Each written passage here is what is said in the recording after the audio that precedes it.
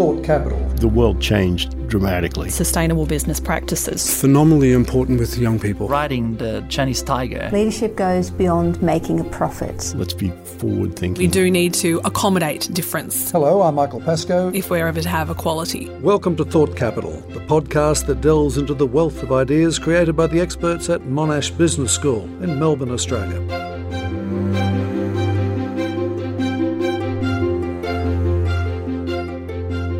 What's ahead for entrepreneurs? What trends will shape their businesses? How competitive is Australia when it comes to startups and entrepreneurship? And is entrepreneurship something you can actually learn? There are emerging markets that are going to be demanding of some of our high-quality products that could be done at a boutique level, at a high margin.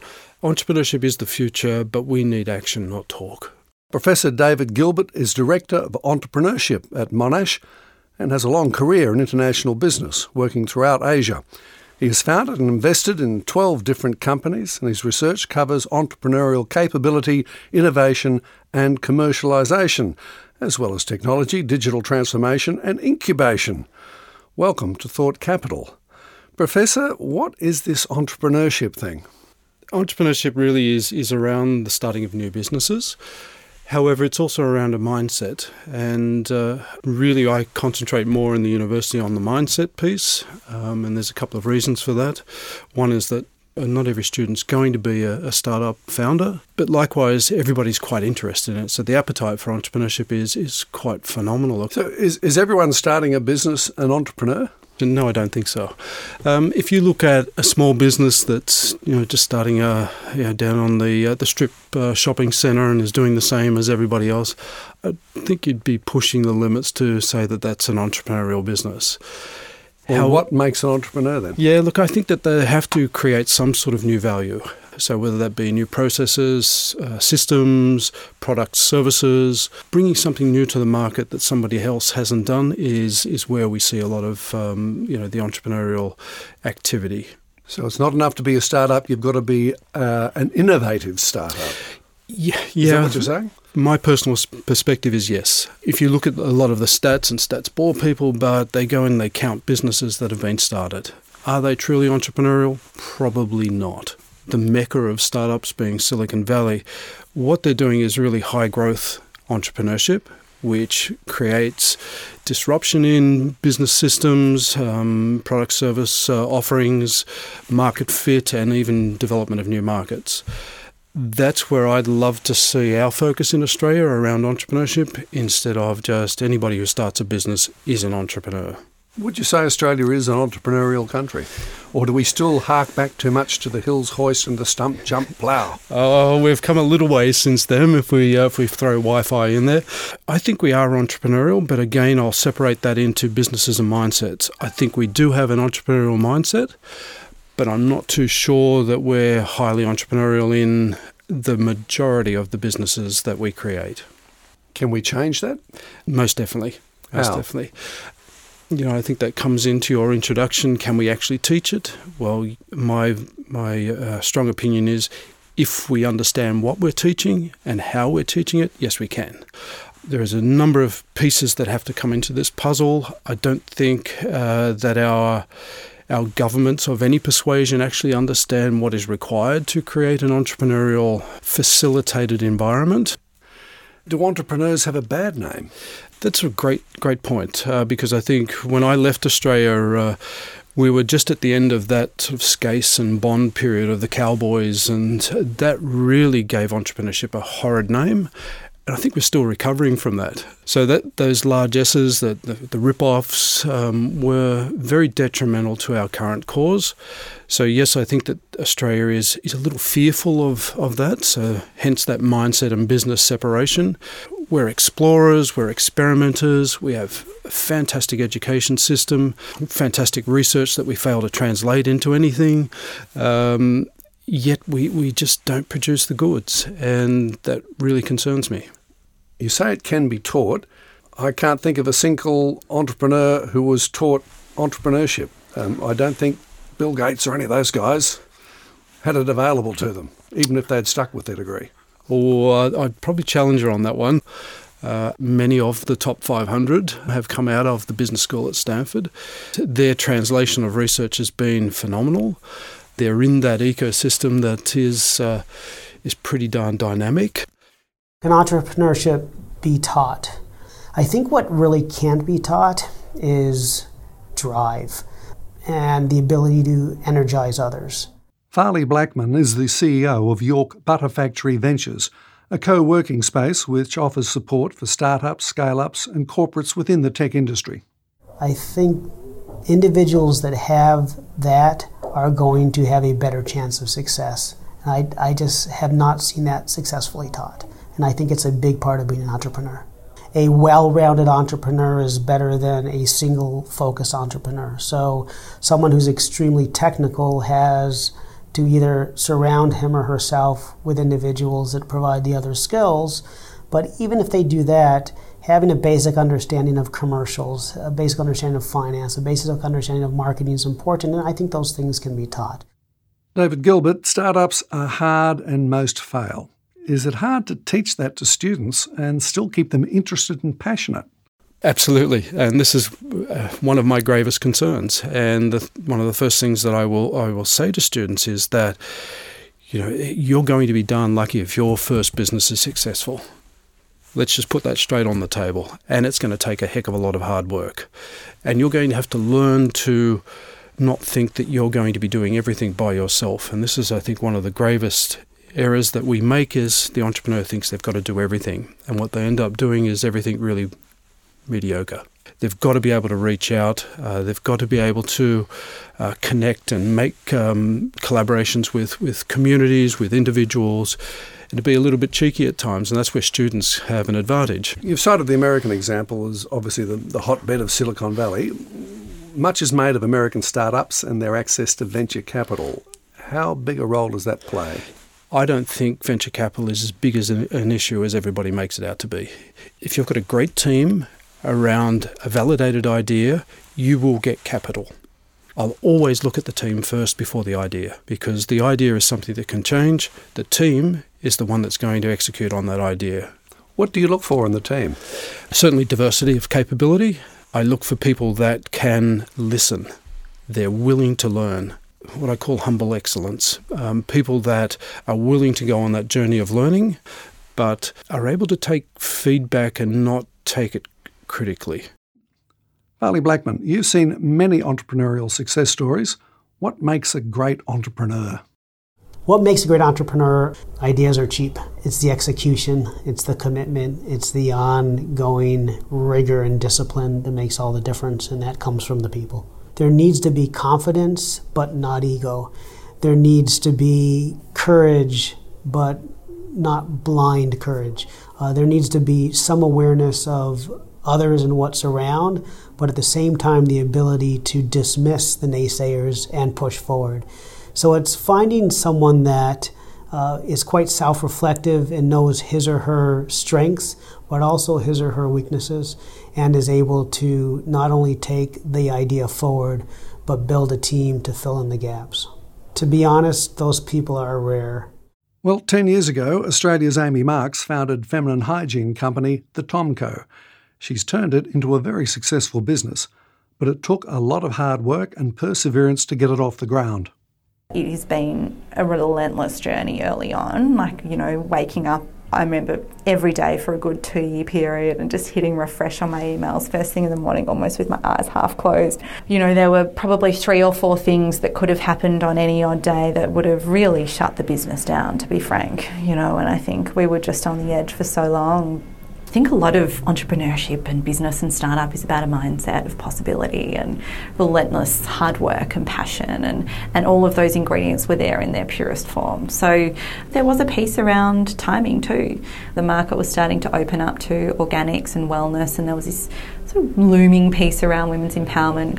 Having a couple of people along the way believe in me, which was really pivotal. So a family friend said, you know what, I'm going to put 10 grand into this for you to go and start this business. For me, I just, the most incredibly resourceful return on that I could imagine.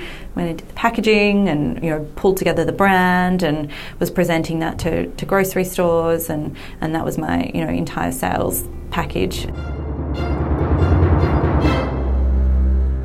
Professor David Gilbert, could government be doing more to assist entrepreneurs? Or if you want to be an entrepreneur, you got to do it. Look, there's quite a lot of people that, and particularly my American friends, who believe that government should get the heck out of business. I don't really subscribe to that. I think that there needs to be institutional factors that are supportive of entrepreneurship. And if we see in Australia, we're bound up in red tape.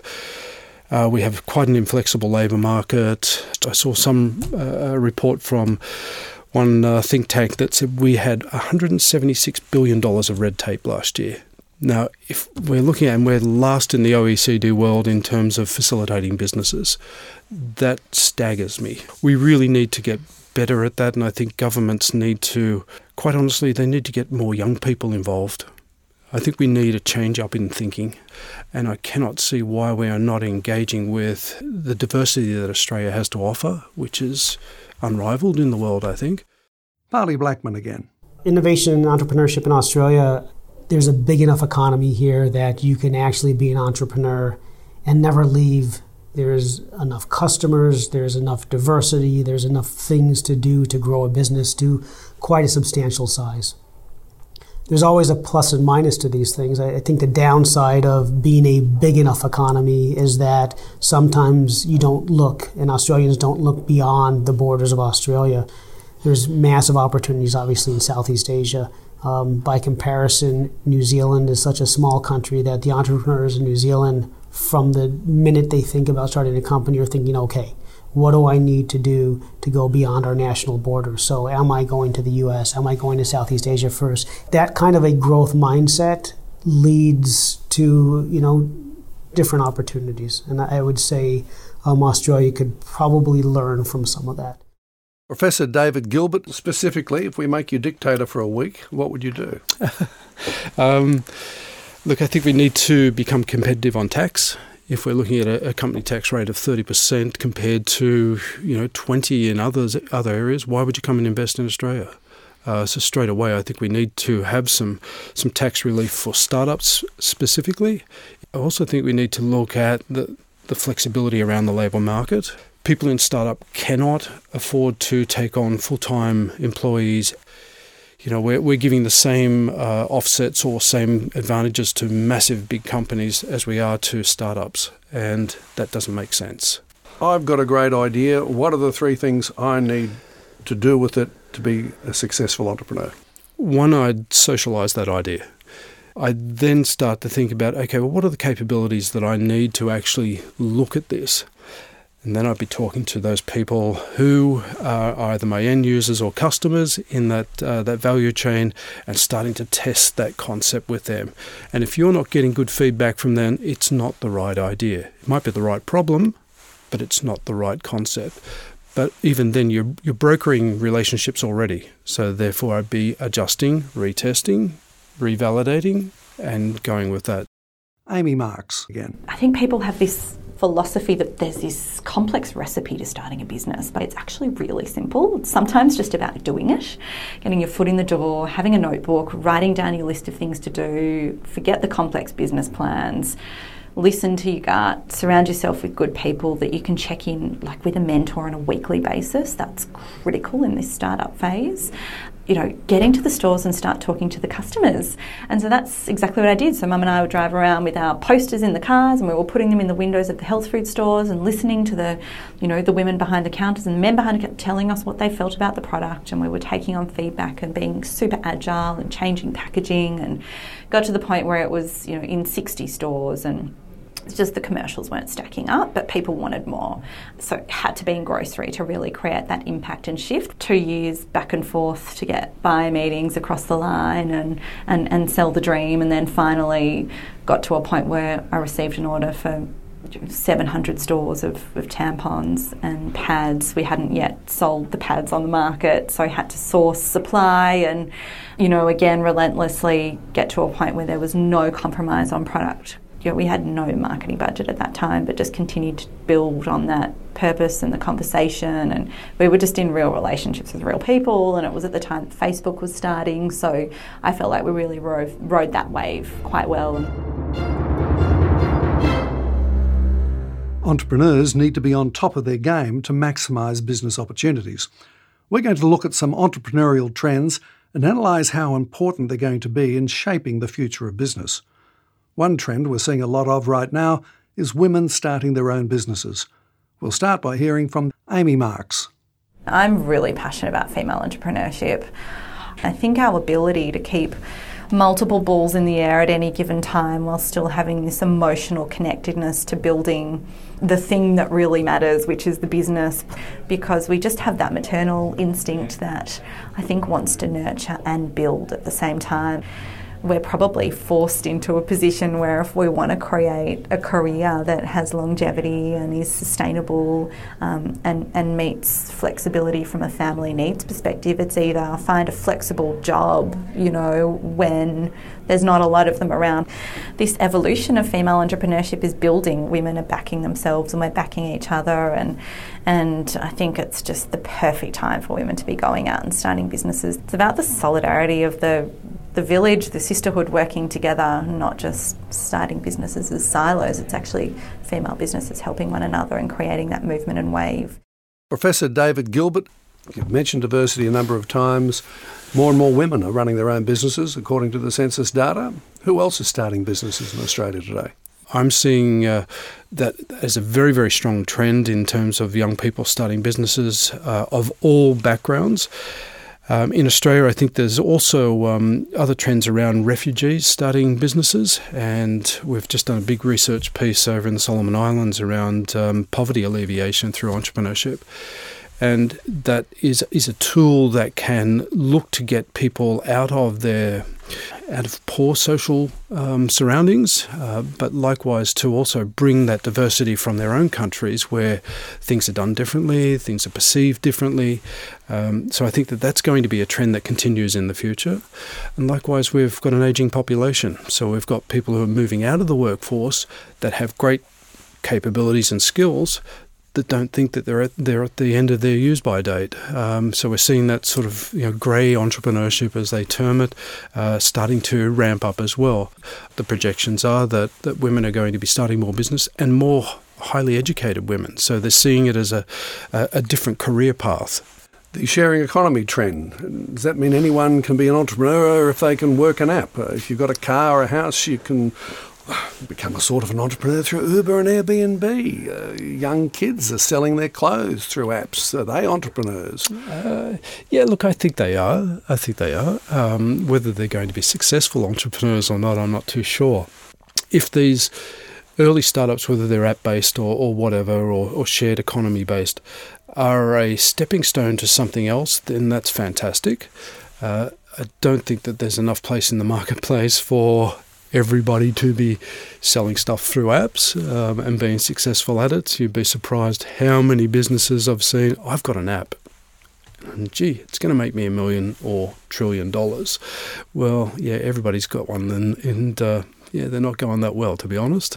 Turning it around another way, does the sharing economy make it easier perhaps for entrepreneurs that they have access rather than ownership? Yeah, totally. When I came back to Australia, it was right on the verge of digital business, and it was an eye-opener for me. It was phenomenal to see different business models, different ways of doing business. The holy grail of business, making money while you're asleep, suddenly became a reality. Far more opportunity now than there was when I certainly started business.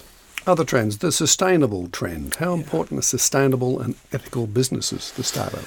Phenomenally important with young people. This is one of the things that I've loved about coming into university, the sense of social development and social capital around new ventures is inspiring. So when they're developing a new product or services, a large percentage of young people have that firmly in mind. What is going to be the impact upon the environment, upon society, upon expanding populations, etc. So I find that very inspiring, and I think that's going to continue to be a major, major trend. Marley Blackman again. I'm really excited about companies and individuals that are open to look beyond the status quo. Where we are in space right now is extremely exciting. Where we are in transportation, especially as we move to a shared economy, and the potentials that can bring to reduced emissions, a fix to the environment.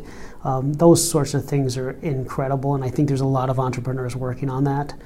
But in order to make those things really stick, people have to be open, right? In order to reduce plastics, to reduce emissions, to really innovate, to think about what's going to break your business as a big company and what the options are as a small company. It takes courage, it takes drive, it takes an ability to look at things differently and listen differently. Perhaps a subset of the sustainable trend is the local trend. Eat local, eat food in season, support your local farmer. Is that a lasting movement or a minority fad? I think with global supply chains, I'm not too sure it's going to be lasting. However, it will be boutique, but that's not to say that it's not going to continue as a trend. The whole food provenance issue is one that I find very fascinating, and I've had a business in that area. And I've had students who have, for example, gone to New York and started businesses around grow walls. But the thing is, they've not seen it as a food production business. It's about activating a community. So if we've got food within that community, it's about the community and not the actual product or service that they're developing. That notion around strategic entrepreneurship, I think, is very, very interesting. The total opposite, the global trend, the internet allows a local entrepreneur to deliver globally. Have we even begun to fully exploit that? No, and Australia's behind the curveball on that one too. And this surprises me because we are so geographically isolated, but perhaps that's part of that supply chain issue is that it's more costly for us to ship. So have we realised it? No, I don't think so, but I still think that we're going to be seeing a lot more of our startups go offshore. Social media trends. Many entrepreneurs are still using traditional methods to forge ahead in industry and technology. Some of the most successful entrepreneurs are influencers on social media with millions of followers. Where's that going? Oh, it's here to stay, I think. So if you're not on that bus, you better get on it really quickly. The different channels to market give you different opportunities. So I'm not saying neglect the old traditional channels, but you've got to have a digital presence. And the beauty of digital, it doesn't take too many resources to be effective. Building your brand, building your profile, getting that out through digital channels is an amazing tool for businesses, and they should really, it doesn't matter how old you are, you can learn digital. I learned it, so anybody can. Has technology hijacked the idea of entrepreneurship and startups? Great question. Often it does, because we see the shiny. Well, it's the tech. It's the tech that's amazing, without understanding the problem that it's actually delivering a solution to. And it really is a delivery tool. When we do investigate the problem quite carefully and understand it from an end user or customer's perspective, the low-tech approach can be actually far more suitable than going and spending tens of thousands of dollars on your app and finding that doesn't meet the needs of the customer. So the technology has hijacked, I think, a fair bit of successful entrepreneurship because we're focused on the tech and not on the impact and outcome. David Gilbert, thanks for talking to us. In this episode, we also heard from Farley Blackman, CEO of YBF Ventures, and Amy Marks, founder of the Tom Co. Thank you both. You've been listening to Thought Capital from Monash Business School. You can find more episodes on iTunes, Spotify and Stitcher, or wherever you listen to podcasts. This episode was produced by Tina Zanu, editor is Nadia Hume, sound production by Gareth Popplestone. Executive producer is Helen Westerman. Thought Capital is recorded at Monash School of Media, Film and Journalism.